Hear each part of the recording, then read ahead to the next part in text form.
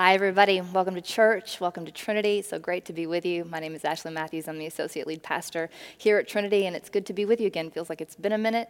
A happy 4th to all of you who are celebrating, no doubt, at home. Hope you're doing something fun and festive. Enjoy your day off tomorrow. Whatever celebrating looks like for you, I hope you do it. If you have Bibles, we're going to be in Mark chapter 6. And while you're all turning there, I'll just say this quickly before we jump into the text. For these next several weeks, we are going to be focusing here at Trinity really intentionally on Jesus. Jesus at the center is going to be our theme for these next few weeks. This is the season of ordinary time, and so we have a little bit more freedom to do what we feel like we need to do as a church, focus our attention together. And in light of what we've all been through this past year, so many of us feeling so disoriented, disconnected, pulled in a million different directions, we feel like our instinct is to put our attention back squarely on Jesus as a way of sort of reorienting ourselves, bringing it back to focus the things that really matter. Colossians 1 says, "He is before all things, and in him all things hold together." It's the Bible's way of saying that as far as God's concerned, Jesus is at the center of the world, the story he's telling, and of your life and my life. And so when we feel sideways or misaligned, out of touch, we're supposed to look to Jesus as a way of reorienting ourselves around what really matters and what God's doing. So that's going to be our aim over these next few weeks, is to put Jesus squarely in front of us at the center and see what the Lord has for us. So today we're going to read these short 6 verses from Mark's Gospel, chapter 6. We'll read and then we'll pray. Verse 1. He, Jesus, left that place and came to his hometown, and his disciples followed him. On the Sabbath, he began to teach in the synagogue, and many who heard him were astounded. They said, "Where did this man get all this? What is this wisdom that has been given to him? What deeds of power are being done by his hands? Is not this the carpenter, the son of Mary, and brother of James and Joseph and Judas and Simon? And are not his sisters here with us?" And they took offense at him. Then Jesus said to them, "Prophets are not without honor, except in their hometown, and among their own kin, and in their own house." And he could do no deed of power there, except that he laid his hands on a few sick people and cured them. And he was amazed at their unbelief. This is the word of the Lord. Thanks be to God. Thanks be to God. Holy Spirit, Lord, today, wherever we are, right now, I ask you, Lord, to go gather your people to yourself. Holy Spirit, lay hands of peace on us. Still us and reassure us, Lord, wherever we are, that you have gathered us to yourself, that your word is not limited by time or place, that you are present with us and to us. And we ask you now, Lord, that you would just help us to hear you. Help us to put Jesus at the center and see you, Lord, as you really are. And ourselves, Lord, in relation to you. It's in your name, God, we pray. Amen. Amen. So Jesus is in his hometown. He's back in Nazareth, coming to teach in the synagogue. He's teaching on the Sabbath. And when he starts to teach, the people have a really interesting reaction. The NRSV says that they're astounded. Other translations might say they were amazed at him. But better translated, they were put off by him, scandalized. They sort of stumble over him. So why they start to say things like, "Who is this? Isn't he the carpenter's son? Isn't he Mary's boy? Don't we know his brothers? And don't I see his sisters every single day?" One verse says they were amazed at him, or more literally, they took offense at him. I think that's really interesting. The verb literally means that they tripped or that they stumbled over Jesus. Fascinating to think about the fact that Jesus was coming to his hometown in order to do miracles there, in order to bring the kingdom of heaven, to give them a gift. And instead what ends up happening is that people stumble over him or take offense at him. And I think we're meant to ask the question, why? What happened? This is verse 5. It says, "He could do no miracles there except lay his hands on a few sick people and heal them. He was amazed at their lack of faith." The thing I find so interesting about this story, and troubling, honestly, about this story, is that the issue that these people seem to have with Jesus is the fact that they know him. It's what they know about Jesus that becomes the problem for actually having an experience of faith. And the reason that that's interesting is because it's really different from, for example, the experience that the Pharisees had, the issue they had with Jesus. Their problem was that they knew the law too well. It's what they knew about their tradition and about the law that kept them from being able to make sense of Jesus. They couldn't reconcile that knowledge with what they knew about who he was. He was just too progressive. He was too other. He wanted to heal on the Sabbath and touch too many sick people, and they just couldn't wrap their minds around it. But that's different from what's happening here in Nazareth. These people think they know Jesus. It's their familiarity with him, not how foreign he is, that becomes the problem. They knew him when he was a kid. They know his mom and dad. They know the world that he grew up in. And so there's this, what I think is like a false sense of familiarity that ends up becoming a barrier to genuine faith. And it's that point. One of the things I think Mark is trying to get us to hear is that that's possible, not just for the people in Jesus' hometown, but really for all of us, to have what I'm going to call a kind of false sense of familiarity, thinking that we know a lot about Jesus or who he is, we're familiar in certain ways, that might cause us to actually miss an opportunity to experience him. Kind of crazy to think about, challenging for me to think about. Asking myself the question, is it, therefore possible to be familiar with Jesus but not actually have faith in him? And, it's a good question. Have I become in my own life so familiar with him that I've stopped being faithful to him? So that's a question I kind of want to let sit there. I think there are a lot of us who have good reason to feel like we're really familiar with Jesus. We talk the talk, we've grown up in church, we know the songs, we've read the stories, we can pray the prayers. It's all really familiar, almost like, your favorite pair of sweatpants. It's just broken just like you like it, and you always know what to expect, and it's comfortable. And for some of us, that's kind of how faith works in our lives. We know what to expect, and it's comfortable, and it's just the way we like it. For others of us, it doesn't feel comfortable really at all. It is really familiar, but it's so familiar that it's gotten old or stale or dull and tired. And you don't want it to be that way, but maybe you've just accepted that for you, that's just the way it is, the way it's always been and the way that it's always going to be.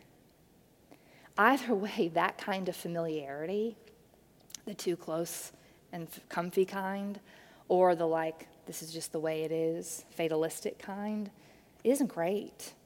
And I think maybe what Mark is trying to say is it actually is, for some of us, the barrier, the thing standing between us and a real experience of Jesus. Being familiar is, of course, a good thing. I like familiarity. I like to know the people around me, where I am. I want familiarity with Jesus. Peter, James, and John were familiar with Jesus in a really great way. They knew his voice. They knew the way that he ate his fish. They knew his favorite psalms, all the things that should be true for people who spend a lot of time with somebody. Even Timothy, who never knew Jesus in the flesh like all of us, even Timothy could say, though, of Jesus, I know whom I have believed. That's good familiarity. That's faith. That's the thing we're meant to have. But here's the question, just to come back. If that's good familiarity, if there's a familiarity that leads to faith, and then there's a false familiarity that's going to lead me to stumble or take offense at Jesus, how do I know the difference? Maybe that's one of the things that Mark is hoping to point out or help us see in this story. As far as I can tell, there are three markers, three things that I see that are happening in the people in this story that might be markers for us of a kind of false familiarity. Three things, and we'll walk through them quickly. The first is this: these people know Jesus by proxy. Notice that they mention all the members of his family. We know him because we know his dad, and we know his mom, and we know his brothers, and we know his sister. We know who this guy is. They knew people who were close to Jesus, and so they thought that therefore meant that they knew him. If you grew up in a small town, you know exactly what this feels like. Everybody knows everybody around you, and so they think that they know you. So taking that example, and similarly, like to bring it home, here's where I hear the Lord putting his finger on something in me that might apply to you as well. Listening to other people who know Jesus, sermons, podcasts, books that we read, those things are great to do. Having those people in our lives, their voices and their experiences shaping who we are is great. It's actually an essential part of what it means to be Christian, is to follow the example of other people. But only as a supplement to your own sense of connection and your own experience of Jesus. It cannot be a substitute. And for a lot of us, I think, too many of us anyway, something that is meant to be supplemental has at some point become more of a substitute. Like knowing the words of Richard Rohr or Tim Keller or Beth Moore or Michael Todd, whoever your person is that you like to listen to a lot. Knowing them and their experience of Jesus, again, it's great. But it cannot be your own. It cannot be a substitute for your own. They cannot know Jesus for you. And you can't know Jesus exclusively through them. It's a kind of knowledge by proxy. And it's a different thing. It fosters familiarity, but not necessarily faith. Y'all, listening to podcasts, as awesome as that is, it's actually not a spiritual practice. And I have to remind myself of that. Like, as wonderful it is as it is to listen to a podcast in the mornings, it can't be a replacement for the prayer and time I'm meant to spend with Jesus. And you may be saying, I don't have anything else. That's all I've got. That's what I've got time for. That's what I feel like I can manage as a part of my day. And I hear you. I think a lot of us have been in that place. But I wonder if it's possible that if the reason, in fact, that Jesus has put this story in front of you is to say that may have been true for a season, but you cannot stay there. You cannot let something that's supplemental become a substitute for you, something temporary become permanent. I'm right here in front of you, and I want you to know me through me. There's an invitation for you here, not a condemnation, but maybe an opportunity to grow. All right, secondly, a second marker. They knew Jesus in the past tense. Everything that these people knew about Jesus, or most of what they knew about Jesus, was rooted in the past, the way things were. They couldn't see the Jesus in front of them because they kept thinking back to the way things used to be, or the Jesus they used to know. Jesus as a kid, Jesus as a teenager, whatever it was for them. And when I try to apply that or put that into my own life, interesting things come to mind, because I do think that this can be a tendency, particularly for those of us who've been with Jesus a long time, is to believe that like the best of our life with God, for some of us we think was in the past. Like there was this season or this moment or this time, this stretch of years where, we really did know Jesus. But that was back then, and we're kind of always looking back at that time or the way that things were. And I think that it's important, particularly if that really resonates for you. That's not, again, necessarily bad to do on its own. I mean, you're meant to look back at a time of flourishing and go, man, I'd really like to have that again. That's good. But you also need to remember that Jesus is not waiting for you back in college or in your 20s. Jesus is in front of you today, wanting to take you into tomorrow and into your future. The best days of your life with God are not behind you because Jesus is in front of you. And that's what these people missed. They kept looking back at some memory of Jesus and trying to reconcile it with the moment they were in, rather than just going, man, look at who he is in front of me and the opportunity I have to follow him, learn and grow. He wants you to know him today. in this season for the sake of where you're headed. And you can. Remember, he came to bring them the kingdom of heaven. They had to resist it. Here's a third thing. I'll sort of end here. They were offended rather than challenged by the presence of Jesus. It's not hard for me, honestly, to imagine why these people felt troubled, even offended by the presence of Jesus, the teachings of Jesus. I think he had that effect on people. When we think about Jesus, we tend to think of him primarily as being really kind and comforting, and of course, he was those things. He made people feel that way. It's also true, though, that he was hard. There was a real challenge in what he had to say. You had to make sense of it, and also like it landed in places and people that felt uncomfortable. So while it's true, Jesus came to Nazareth to heal people, to touch the sick, to do miracles, we cannot forget that he also came to challenge and shake things up. And that's not just true for Nazareth. It wasn't just true back then. That is who he is. My life with him is about both things. He's going to come to comfort and heal and to challenge me. And so here's what I wonder. The kingdom of heaven is always going to challenge my assumptions. It's always going to challenge my comforts. This is a grace and an invitation for me to go deeper.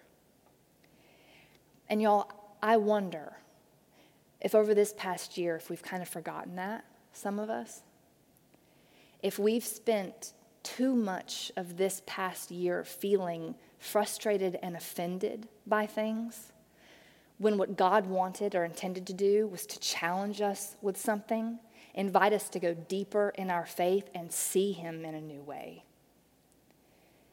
And I keep coming back to that over and over again. I want to get past and through and around all of this as much as you do, trust me. But I cannot forget the fact that the things that unsettle me, provoke me, make me feel the most uncomfortable, if I'm not looking for Jesus in those things, I'm probably missing him. Because he's there. And yet, rather than being challenged by him, provoked even, to look deeper, to come forward, instead they got offended. They stumbled, quite literally. The verb has a really powerful image. The imagery in the Bible is of someone stumbling over a stone that they are meant to orient themselves around, to align with. Instead, they stumble over it. It's why Peter says, the cornerstone has become the stone over which men stumble. Rather than feeling challenged, people felt offended so that they scattered rather than coming close to Jesus. And so my question for you is, has that happened for you in an area of your life? I understand, for example, being frustrated about masks. That's annoying and frustrating. I get it. I do not understand being offended. Those are different things. And for the Christian to be offended in a way that would push me back from community or from the table or from the presence of Jesus, that's something we got to sit with and take seriously. You know, there are people all around this world who are giving their lives to get to church and to the table, to be in the presence of Jesus, and that's just one example. I think our culture loves to make us easy to offend, loves to push our buttons and provoke so that we can yell and scream at each other. And we've just got to start resisting that in Jesus' name.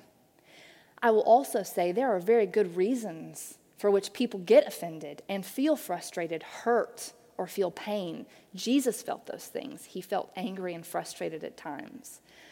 But rather than feeling offended in a way that caused him to stumble or scatter, instead, what Jesus did is take his frustration and his pain and push it in a redemptive direction. Move forward and through it, choosing to find the love on the other side of the offense or the frustration. And we have got to, in Jesus' name, commit to doing the same thing. That's what it means for us to follow him and be people made in his likeness.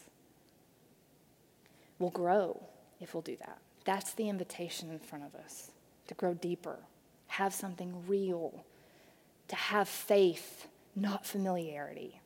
It's what he wants to give you. 2 questions for you to sit with and reflect on maybe today or this week. The first is this: have you become too reliant on the faith of other people? So that condemnation or fear of judgment, just like answer that question. Does that feel true for you? And if so, what needs to change? And secondly, where do you feel the most triggered or easily offended right now? Feels the most raw? Name it and take it before the Lord and pray over it. Because Jesus might be in the thing, you know. There might be a challenge and an invitation for you in that place to go deeper. Amen. May it be so. Let's pray together. Our Father who art in heaven, hallowed be thy name. Thy kingdom come, thy will be done on earth as it is in heaven. Give us this day our daily bread, and forgive us our trespasses as we forgive those who trespass against us. Lead us not into temptation, but deliver us from evil. For thine is the kingdom and the power and the glory forever and ever. Amen. Amen. God bless you all. We'll see you next week.